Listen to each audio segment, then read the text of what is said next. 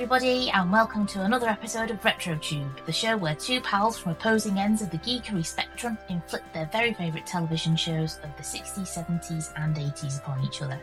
This week it's my turn, and I've held back a little, but I couldn't wait any longer to discuss the very first 60s show I really got into, and the entire reason I am so obsessed with the decade as a whole. Randall and Hopkirk Deceased.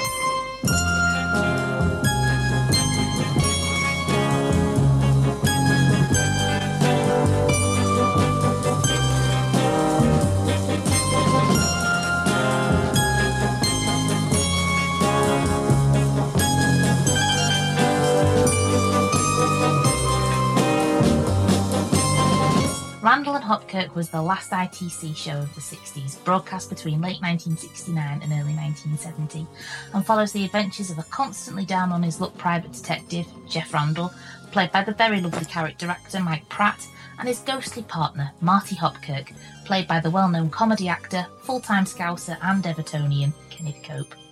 Australia's finest export, Annette Andre, also stars as Jeannie Hopkirk, Marty's widow, and their adventures and hijinks every week often flip between the sublime and the ridiculous, from scene to scene, never mind episode to episode.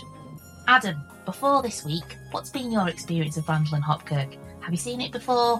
What were your thoughts leading into the episodes? And most importantly, did you enjoy it? Well, this is a show that obviously there has been two very distinctive versions of. So there was this original one, and then there was the Reeves and Mortimer one, neither of which I've seen at all. So I'm familiar with the iconography of it and the man in the white suit, and I'm familiar with the premise and everything like that, but I've never seen an episode of either version. So it was interesting going into it, and I was full of beans and full of enthusiasm, and it seemed like a nice, high-concept, straightforward show. Mentioning no names. Yes. Fair enough. Any previous shows we might have in the recent past have encountered, but yeah, a nice straightforward one with a good, easy to grasp premise. I'm very pleased. Excellent. Could you possibly give us an idea of the show's premise? Very, very simple. It's about two private detectives, one of whom is dead and is a ghost and can now only be seen by his partner. And it's as straightforward as that. It pretty much is. That's it. The end. Yeah, that's it. Very, very clean. It is. It's not even remotely prisoner-esque. It's not, no. We know what everyone wants, what they're intending to do, who wants what. And why they resigned. I don't know exactly why they resigned, because they were run over by a car. Yes. That generally tends to work. Yes. And in fairness, actually, he doesn't even resign, poor devil. He has to, even though he's dead, he has to still do the same job. I know. And he has to just stand idly by while Jeff flirts outrageously with his widow.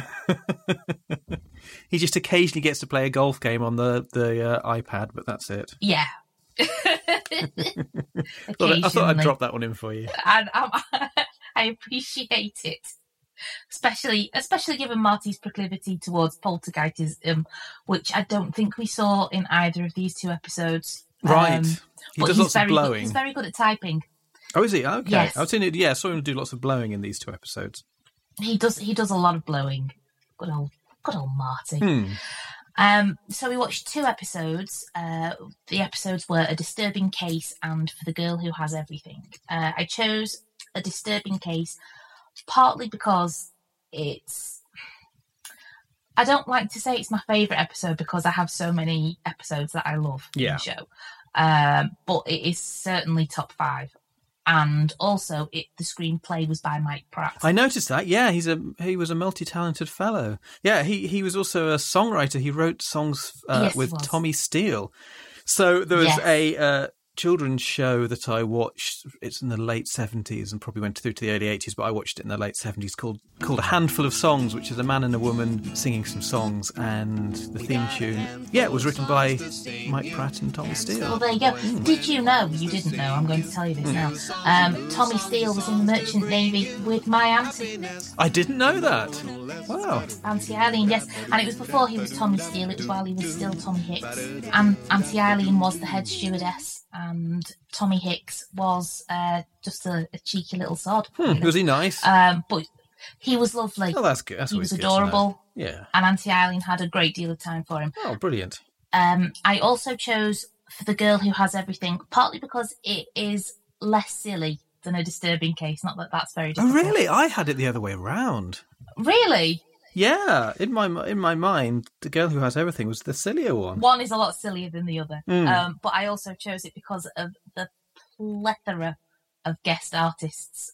So let's have a start with A Disturbing Case. Can you please let me know what the plot is? I can.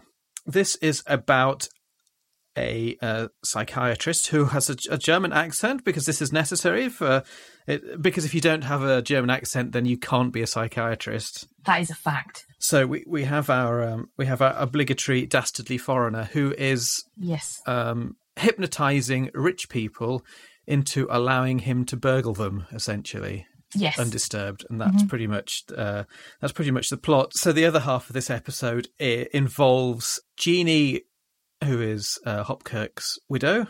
She overhears Randall apparently talking to himself or talking to Marty, but there's no one in the room. So she and her sister.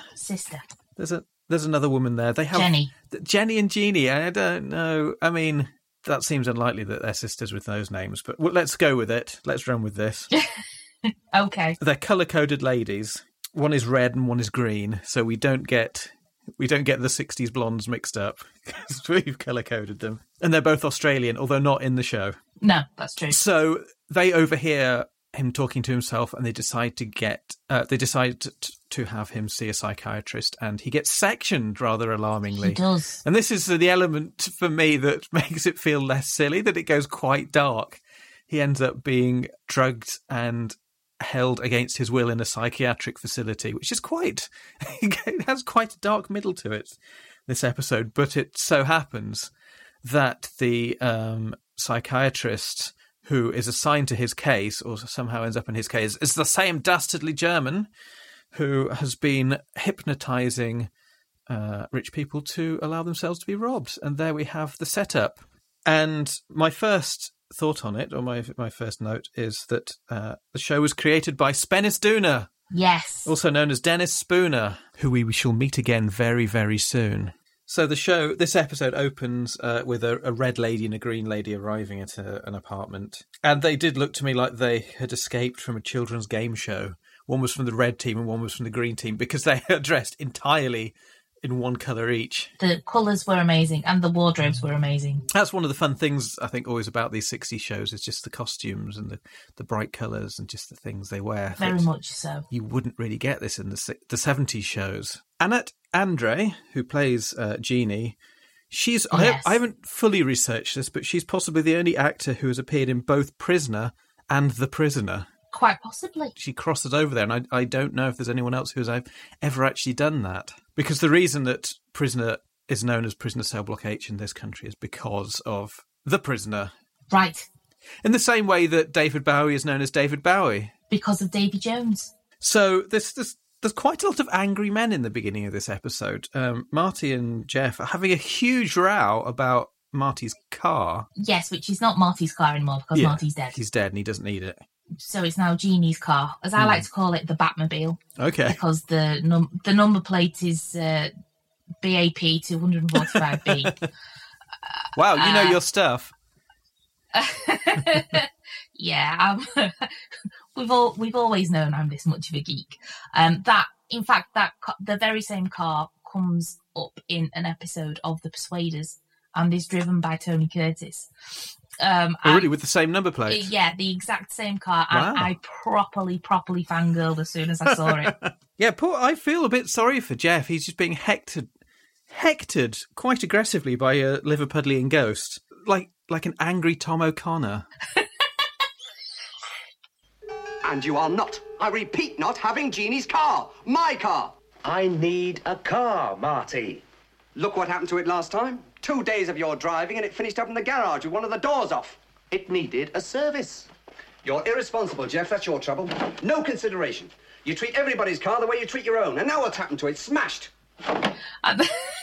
And then in the end, Jeff has had enough and he shouts back, "Look, I need Jeannie's car. I'm taking Jeannie's car, and that is that," and slams the filing cabinet shut. And then all of a sudden he hears behind him, "Jeff? Who are you talking to?" Yes. Oh, just working a few things out. It's fine. I'm talking to myself. We also have the businessman stroke tycoon is having a very angry moment with the police. So we see it very early on he's being robbed under hypnosis. So he's also having a blazing row with the police. And there's so many angry men that these two happy colour-coded ladies turn up. And I was kind of thinking, I want them to be the stars of the show. They're much more sedate and merry. They are. I wanted them to go off and have their red and green adventures. And I was just stuck. It's not even. It's just the way my brain works. With the old Milky Way advert, the red car and the blue car had a race. Blue car had a race. Yes. Well, we bring the doctor to him. Oh, Jean, I'm supposed to be the one from the sticks. Well, this is the 20th century. We have means of collecting evidence. Tape recorder. Basically, they set up a tape recorder in his office to catch him having his latest row with his dead friend. A very well hidden tape recorder that nobody would ever notice. Yes, with its huge white cable. Giant white cable, but nobody would notice. It's fine. And they catch him out. Having a rant with Marty. To be fair, they do spend an awful lot of their time rowing. They are a little old married couple. They're not chill. No, they are not. But Mike and Kenneth both genuinely loved each other. Oh, that's nice. There was a huge amount of love between you can tell, all three lead actors. I think, like with Tony Curtis and Roger Moore, you can tell that there's a chemistry there and they're not just sort of barely tolerating each other's company. And no, they are really good friends. I mentioned before the Likely Lads, and just sort of having to have people push them into so they're in the same room as each other. Yeah, so he goes off to see Dr. Lambert, played by Gerald Flood. Gerald Flood is the worst Doctor Who companion. Right. Well, Poor Gerald Flood. I know, I feel bad for him already. Entirely not Gerald Flood's fault, though. He does the voice of a robot called Chameleon. We won't go too deeply into that, but it was built as an actual robotic companion, so it wasn't a person in a robot costume. It was an actual robot that they built to be a companion in Doctor Who, and Gerald Flood did the voice, and the thing didn't really work, so they just shoved it in a cupboard and it barely appeared at all. So he's kind of like, he's much more memorable in this. And the other characters, so there's quite a lot of different threads. There's 3 different threads running through this. The other pair of characters in this is the buffoonish police detective and his hapless Inspector Nelson. sergeant. Yeah. Inspector Nelson turns up a few times in the show, and for some reason Jeff comes up against the local constabulary quite often, and none of them like him. None of them like him, but nobody knows why none of them like him. It's just Randall, you're an idiot. Yeah, it's a private detective trope that the police have to hate the private detective, even though the private detective's usually more successful. And possibly this is the reason they hate him, that he's used as they're often more successful in solving the crime. But you can't. Even Sherlock Holmes has the police eye-rolling at him, and he's practically true. on their books. Sherlock Holmes. So all of this is going on while Jeff is trying to get his car back, which has been used in a robbery, which is why he needs to borrow Jeannie's car so that he can go and speak to the police about it. Jeff ends up being sectioned. Yes, he ends up being sectioned. And this is the bit that makes me think it's less silly, because it is like the whole theme of forcible, somebody being forcibly restrained against their will in a mental facility and being injected and things. I'm like, wow, this has gotten really dark. He's having a genuinely bad time. It does get a bit dafter later on, actually. There is a whole set piece. The whole bit that I meant, really. Yes. Jeff is hypnotised so that it's basically a game of Simon Says, where he will only follow the commands of Dr. Conrad's voice, which means that whenever Marty is asking him to do things, he has to basically mimic Dr. Conrad's voice. I assume that's the actor is overdubbing. Yes. So they're having a great time doing that. You can tell they're really relishing that daft set piece. I mean, you say a set piece, but it takes up literally half of the episode. It's quite a lot, isn't it? The whole plan with the drugging is to make Jeff forget that Marty exists, which is why Marty has to speak like Dr. Conrad, because Jeff is in a frame of mind where he thinks Marty doesn't exist, but he knows Dr. Conrad does exist. And he's the one giving commands. Yeah, there's a lot of that going on. And Marty has to tell Jeff how to beat up the bad guys, because obviously it's the 60s, so there's a lot of punching going on. Yeah, and it's an admirable 32 and a half minutes before we have our first punch, which for a 60s show, that's very restrained. I mean, so restrained, and doesn't often happen. But once we have our first punch, the seal is broken. They go for it. It's punching a go-go. Someone's knocked out because they're hit in the midriff with a chair. Marty makes Jeff believe that he can fight with the strength of 10 men, and also that he is a karate expert. Yes. Black belt. Yes. All right, Mr. Randall, you are karate experts, the best in the world. Black belt! So belt's a big one first. Get ready, block, stomach, head. Well done. Block. I'm sorry, Jeff, I can't talk fast enough. That's the way you do it, Hals. Attack! You see, you're... I can do it! Jeff's glorious night dress, which he wears for most of the episode. Mm. I just needed to mention it because it's glorious. It's just awful, absolutely awful. And then when he wakes up from his trance, he's like, "What the hell am I wearing?" It's like, yeah, I really need to get some pants. Something I was going to ask you is, did you see the Vic and Bob variation of this, and what did you think to it? I did not. Ah. Was it a deliberate decision to not be... Yeah, it was a deliberate to not thing. be outraged? I've not got a problem with Vic, Bob or Amelia Fox. So you had no appetite for seeing the remake? No. And it is because I'm such a fan of the 60s one. It's not that I don't like different versions of things. It's just, this is too special. No, I know what you mean, and there's been a few shows that I've found difficult to watch. The updated Day of the Triffids and the updated Survivors. And I think a lot of it as well, it's not just about the premise and the concept. I think there's the period charm is a lot of it as well. So taking Randall and Hopkirk out of 1969 and putting into 1999 or whenever it was, you lose a lot. It's like the colour Twilight Zones that they made in the 80s. It's like it's fine telling those stories, and they might be very good stories, but you're not in black and white, and it's just the look of the shows and just the way they kind of sizzle on the screen and that sort of lovely black and white, and you get a real feel for that late 50s, early 60s, and William Shatner sweating his way through some kind of dystopian nightmare. You can't replicate that. So I think it's the same with remaking The Prisoner or remaking Day of the Triffids or that kind of thing. Absolutely. So the second girl we looked at... No. So the second episode we looked at is For the Girl Who Has Everything. Something for the girl with everything. Beautiful. So would you like to explain the plot of The Girl Who Has Everything? I would. So this one to me was the sillier one, or the lighter one at least. It's basically Scooby-Doo. So it's about a wealthy woman who lives in an old house, and she's being menaced by a ghost.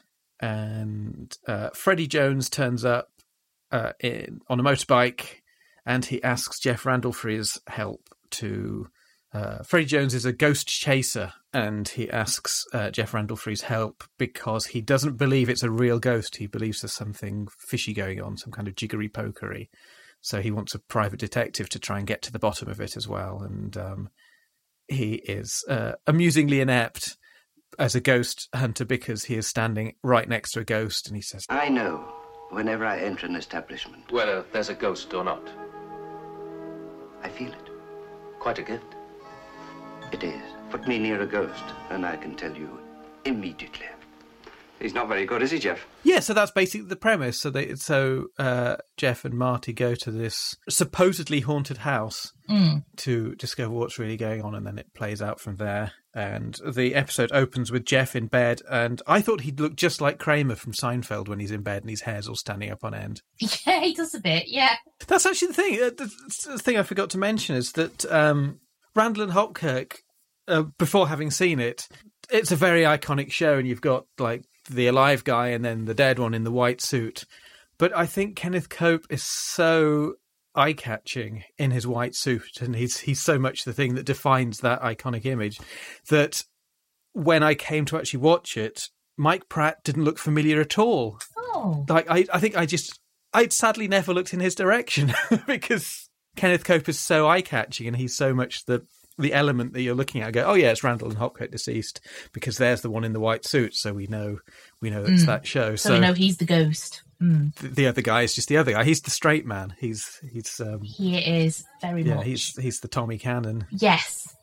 So yeah, we're totally into Scooby-Doo territory in this episode, and we know right from the start that it's not going to be a real ghost, and we can just tell from the scenes of the ghost menacing the lady of the house, who is, and it took me a while in fact, I had to Google it. I'm really sorry to everyone listening. I had to Google this to find out who it was. Oh my goodness. But I'm not a big James Bond fan, and I know this is a sin. You had to Google Miss Moneypenny. I had to Google Lois Maxwell. No, I didn't. I know who Lois Maxwell is, but I didn't recognise her on screen. So, it was quite shameful that I didn't know who she was until I looked up the cast list for this episode. But it's very good seeing her. It's because I had only, as far as I know, only ever seen her playing Miss Moneypenny, so it was nice seeing her in a very different role, playing this quite spoilt rich lady living in a big house with her flamboyant artist husband. Yes. Larry. Who is having... Her flamboyant artist husband does not care about the fact that she's being haunted. No. And I have to note here, I'm being extremely sarcastic when I say flamboyant artist husband, because he's the straightest, dullest. He goes around in a grey suit everywhere. He's the least likely painter you could possibly imagine. Yes, I need to be with my art. Yes. I need to do my art. Yes, this very, very straight man in a grey suit. You're an accountant. Look at your shirt. Yeah. This really upsets Miss Moneypenny. And she says that if he doesn't stay with her, then she's going to cut off his allowance. And he's like, oh, jib that for a game of soldiers. I'm still going. So he goes out. He's off. And this leaves her alone with Jean-Claude. Jean-Claude in his pink trousers.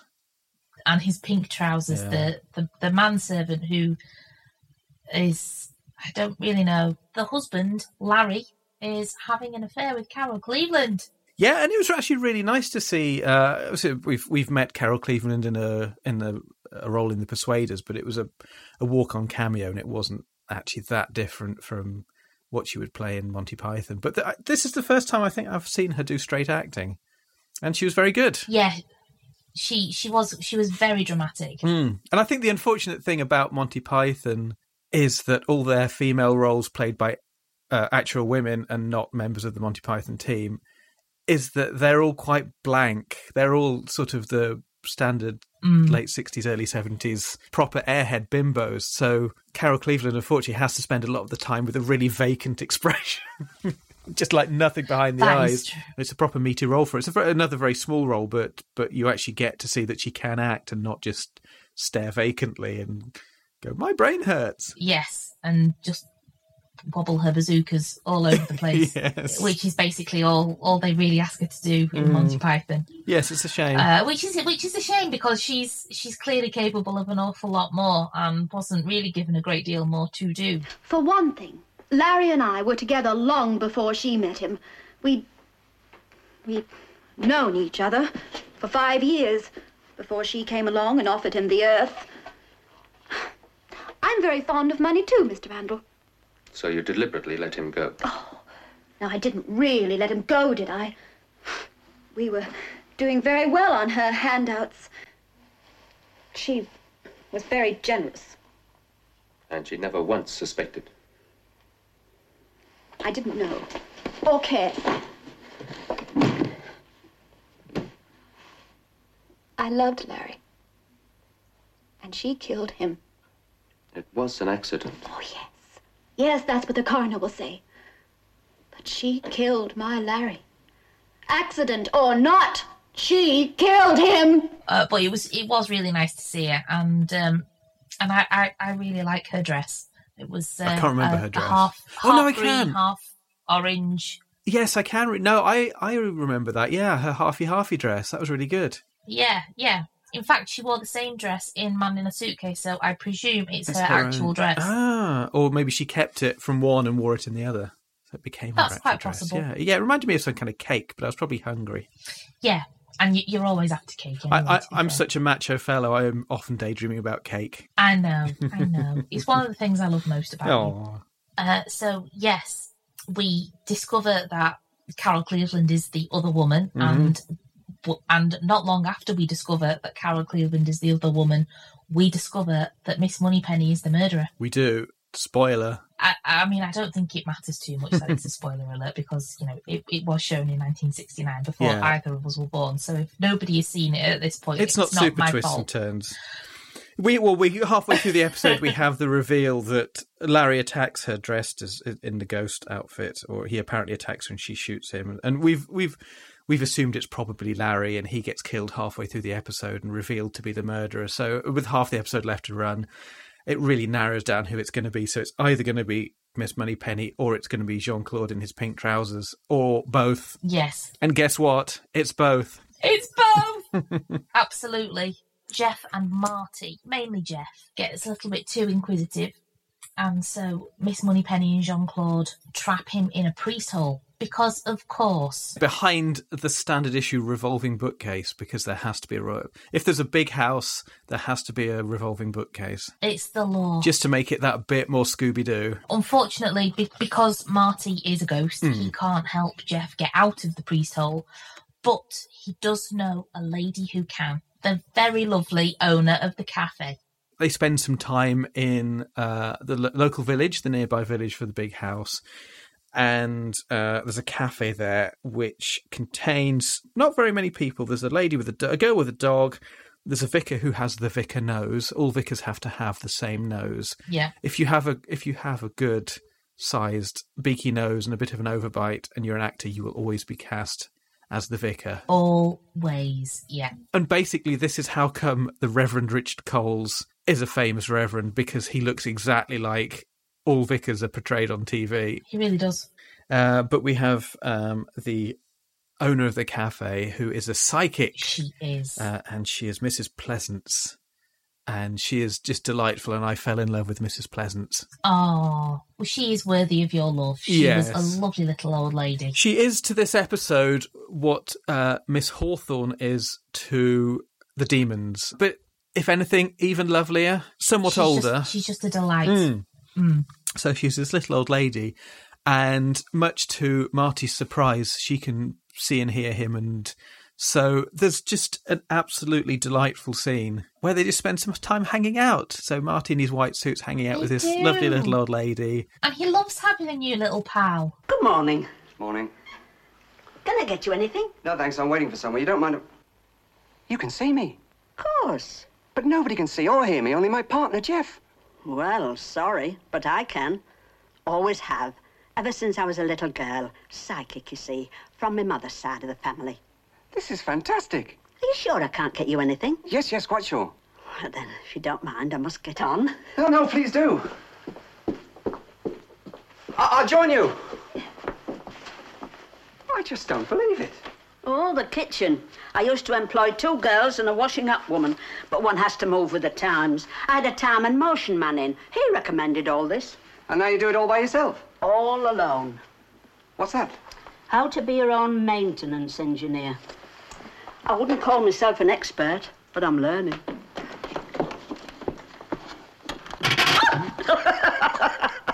Mrs. Pleasance, shouldn't you call somebody in until you've mastered it? You are a worrier, young man. That's what my wife used to say. Yeah, he's having a great time. So he's just hanging out in the kitchen, and she's poking around with the electrics. She's got dodgy electrics in her kitchen, and he's saying, "Oh, be careful and that's with not that." even a euphemism. No, she genuinely does have dodgy electrics in her kitchen. She does. And yes, it's a really nice scene in the middle of this sort of quite plot-heavy Scooby-Doo story. That was just this nice little interlude of these two delightful characters having a nice time together and just hanging out. Jeff's reaction when he discovered that Marty had a new pal was really nice as well, because he was genuinely happy for Marty. Like, oh wow, this is wonderful. Now two of us can talk to Marty. This is great. Yes, it takes Rather the load off me a bit. Hey, go get your own ghost. Yeah. So yes, when Jeff is in trouble later in the episode, when he's locked in the priest hole, Marty gets Mrs. Pleasance to come and help. Yes, and the bit that made me laugh out loud most was the way she treats the vicar. Oh, shut up, Vicar. She says to Marty, of course quick. I'm not talking to you, I'm talking to Mr. Hopkirk. She says, quick, follow me into the kitchen. And the vicar sort of stands up and goes, okay. And she shoves him full in the chest, sit back down. She says, not you. So they rush off and get her. So she is able to rescue. And all the time as well, I found this a bit annoying, actually, having said all these nice things about it, that they were... Jeff's stuck in the priest hole and Marty's trying to figure out how to get him out. And I was just saying, just get Mrs. Pleasance. Just go get... And he's trying all these different things. Just go get Mrs. Pleasance. And I'll go down and I'll get the girl with the dog because she's got a dog and dogs can react to ghosts. So I'll get her to follow me. And just get Mrs. Pleasance. But I guess we have to get the running time to 45 minutes. Exactly. They got there in the end. They did. And that's the main thing. Mm-hmm. But meanwhile, during the inquest, Miss Moneypenny is flashing the inside of her thighs to the coroner. She is. And he's very distracted. Total Basic Instinct type styly. It's a little bit creepy. And when Jeff and Mrs. Pleasance finally stumble in, Miss Moneypenny decides that she's going to blame Jean-Claude, and that results in the most terribly acted double take anybody has ever seen in the history of the world. Jean-Claude made me do it, and then he just kind of didn't do anything, and then about 5 seconds later, then the double take, and then I don't think he thought he'd done it properly, so I think he did it again. It was quite a moment, and I don't think he managed to convey any kind of emotion he was supposed to. Oh, Jean-Claude. In your pink trousers and your Davy Jones jumper. I know. It was the pink trousers just totally went to his head. But it was too late by this point. They'd already realised that Miss Moneypenny was the evil baddie and the murderer, and she went off to jail. And presumably so did Jean-Claude, because I would imagine so. He's complicit. Yes. They were illegal on their own. This episode also has a punch-up, but this one's even more restrained. This is 39 minutes before the first punch is thrown. For a 60s show, this is practically abstinence. Yeah, but it was a pretty nasty fight. You know, there was chains and all kinds of things. It was, but it has bongos.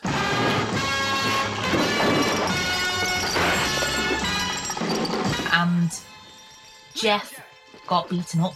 Mm-hmm. This happens most episodes. In the normal course of a 60s spy show, the hero or heroes get involved in scrapes and fights, and they invariably will win. This does not happen in Mandel and Hopkirk. Jeff, God love him, is a terrible fighter. He's not afraid of anybody. He's not afraid of getting himself all mixed up and throwing a punch or three. He's just really bad at it. And he just gets battered by everybody. I like that he's generally a bit of a loser, because I think one of the things about these swinging 60s shows is that often the lead characters are quite swish. Yes, Jeff is and not. They're quite high status and quite smooth. But Jeff is very ragged and... Yeah, he's not he's got quite a nice... He's got some groovy pictures stuck to his bedroom wall, but he lives in like a grotty bedsit, and his kitchen's in the same room as his bedroom, and he smokes and eats fried eggs in his own bedroom and that kind of thing. And so he's no James Bond, he's no Napoleon Solo. He's none of those things. No. He's just Jeff.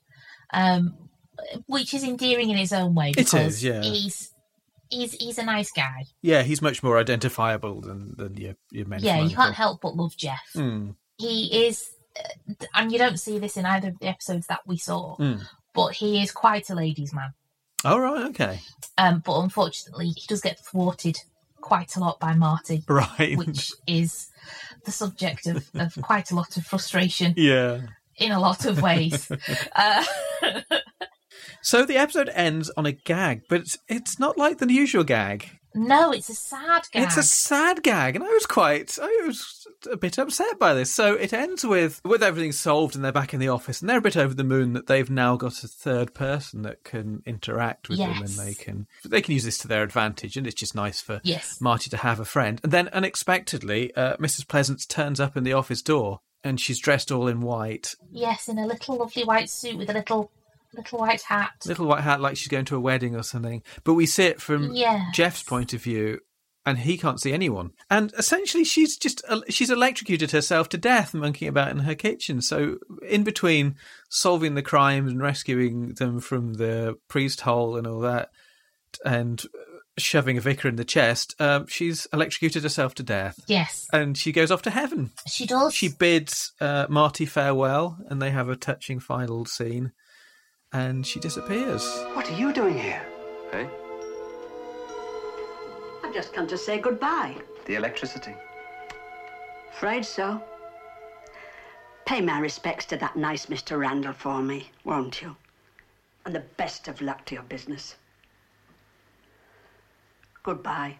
Goodbye. Goodbye. What's all that about? Who are you talking to? Mrs. Pleasance. She's burnt her last scone. You mean? I'm afraid so. Oh, well. That's life. If you see what I mean. And it's quite apart from the usual Scooby-Doo wah, wah, wah ending that we've talked about before. It's quite it works really well, but it is... And it's not depressing because obviously there's an afterlife, so it's all fine. Yeah. But it's still poignant, and it's like, oh, she died. I know. I don't like Mrs. Pleasance dying. No. It's just Marty was so upset. Kenneth Cope is very good. There are other poignant scenes when he's like in just very, very brief scenes when he is alone with his wife and he's just gazing adoringly at her, and that's quite poignant. Yeah. These sort of quite poignant, lovely scenes where he's clearly still very in love with her, and she's just there. And just after Jeff's gone out the door and he's about to follow him, he just has a moment. And he blows her a kiss. He blows her a kiss, and she looks up quite fondly. Yeah, it's almost like she senses cute. the kiss, yeah. So it has moments of heart. It's not all gloss and bongos. And it's not all silliness. It does have these little touching some moments. Definite moments of emotion. Yeah. Very nice, very nice. So that was that. That was those two episodes. And I know the first one was one of your favourites, but I think I like the second one more. It was a little lighter. I think I liked the characters a bit more. It didn't have it was quite dark. It went, for all its Scooby-Doo stuff, it did go quite dark because there were killings in it. So Freddie Jones's character ends up murdered, and Larry, the world's straightest artist, ends up murdered. So it has two killings in at least that I can think of, plus Mrs. Pleasance getting fried at the end of it. Poor Mrs. Pleasance. So Scooby-Doo never panned out like this. But it is very much the thing of having taking the ghost disguise off, and it was Jean-Claude all the time. Oh, whoever would have guessed? It was the pink trousers gave it away every time. So I think I just like that country setup, that sort of country house setup more, and it just felt a little lighter and frothier and just a bit dafter. Yeah, I can appreciate that. Okay, so I'm going to do the questions. Let's have the regular questions. Who was your favourite and least favourite character? Favourite, Mrs. Pleasance. Lovely Yes. Mrs. Pleasance. She was great. This is a very, very minor niggle, and this isn't necessarily with this show specifically, but just shows of this era in general, is the fact that there's always a reset at the end of every episode, that we couldn't have Mrs. Pleasance sticking around and becoming a regular character. And I like the idea in these things that actually the situation grows and develops, and I don't know. So throughout this series, do the other characters ever, like, does Jeannie ever realise that he's talking to her late husband? So this is a shame. I think I would find that a little frustrating that never happens. I would like to see it sort of maybe develop more, and maybe. And I know these things. It's difficult because these things are often shown out of order, which is probably now they're much more rigorous about showing shows in the correct order. But I think probably back then it was a bit more fast and loose with broadcast order. Yes, definitely. Yeah, it's a shame that they, out of necessity, had to write Mrs. Pleasance out rather than. And she didn't need to be in every episode, but just actually have a character as like, oh, there's somebody else who sees Marty, and that's now a part of this world. And one day that Jeannie will realise, oh, my husband is there, and maybe they can find a way to communicate with her as well. And just sort of have it as not as a sort of individual island episodes, but actually have a long, like an ongoing arc to it, an ongoing development of the story. So that's a minor thing. There are episodes where other people get to see Marty and can communicate with him, and there are episodes where Jeannie's role as a widow is used to effect during the plot, and she's taken in sometimes by fake spiritualists and stuff like that. So it's a thing that gets revisited quite a lot. So for the purposes of the show as a whole, like that's why Jeannie never finds out. And also Marty does say in the very first episode that he doesn't want Jeannie to know because it'd frighten her too much. But he wants to make sure that he's always around to protect her. But he chose Jeff out of Jeff and Jeannie because he knew that Jeff will be able to take care of Jeannie. There are big reasons why Jeannie doesn't know and will never know. And it's just Marty and Jeff. I mean, not least of all because they're partners and they solve the mysteries together. That's really the main thing as far as the story goes. But character-wise, there are big reasons as to why Jeannie doesn't know about Marty. My least favourite character is actually exactly the same answer as the answer I gave for the Thunderbirds episode. It's the dastardly foreigner. Oh, the dastardly foreigner. Can we stop having dastardly foreigners, please? Dr. Conrad, the dastardly foreigner. It's a dastardly foreigner in both episodes, in fact. I was actually thinking of the German psychiatrist, but in this one we also have Jean-Claude. So we have Jean-Claude, and I was thinking specifically of Dr. Conrad. But Jean-Claude I didn't mind him so much because he had pink trousers and a Davy Jones jumper. But I think just the cliche of the Teutonic psychiatrist and the dastardly foreigner and that kind of thing. What was your least favourite moment, scene, thing about the show as a whole? I think my favourite thing is that it does have heart. Yes. And that isn't just hijinks. There are a lot of hijinks and there's nothing wrong with that, but it does have those little moments of heart as well. Least favourite thing, I don't know if this is the least favourite thing or just a thing that's occurred to me while I was watching it. So I'll point it out that I think that plot-wise, Marty is underused. Yeah, I think he probably is. For example, the bit when they're staking out in the second episode, they're staking out waiting for the pretend ghost rattling his chains to arrive, and Jeff is sitting in a chair waiting. Marty's sitting in another chair waiting. And so this is a man who's invisible. He can go into any room. He can teleport himself.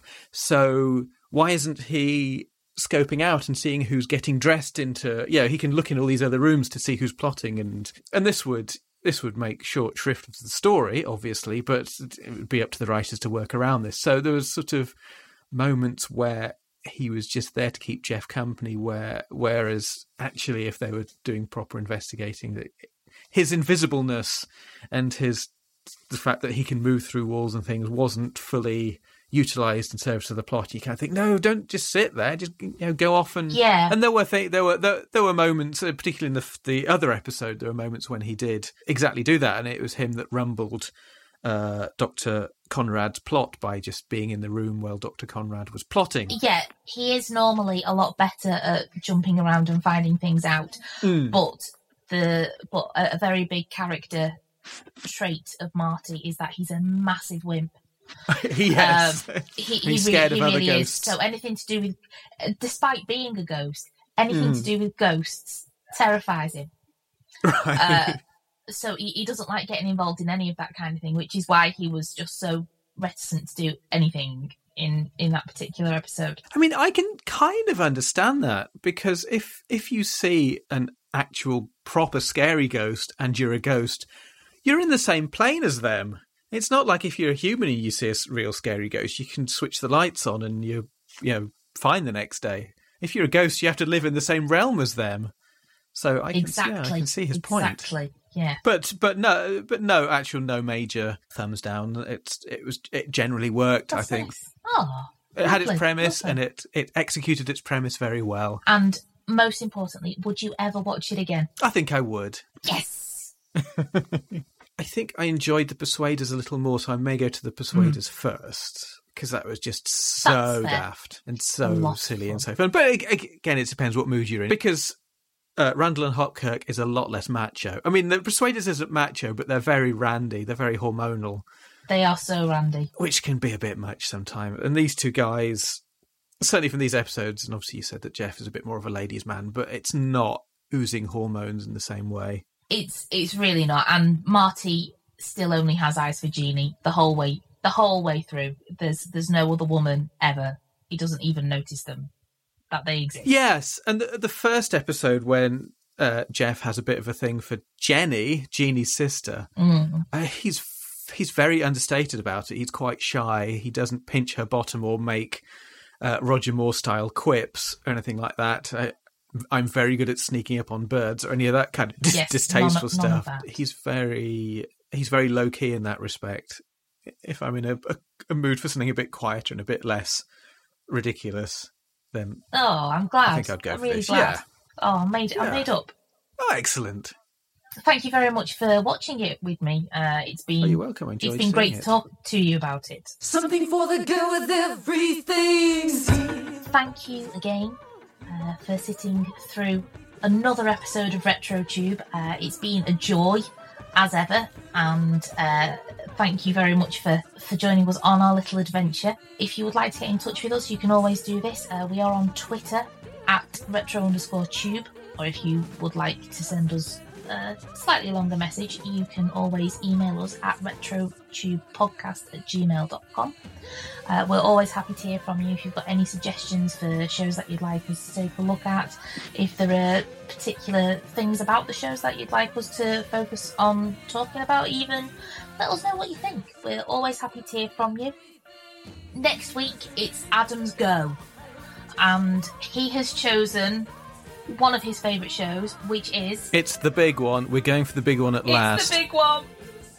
It's Doctor Who. Damn right it is. Oh, yeah. So we will be seeing you then.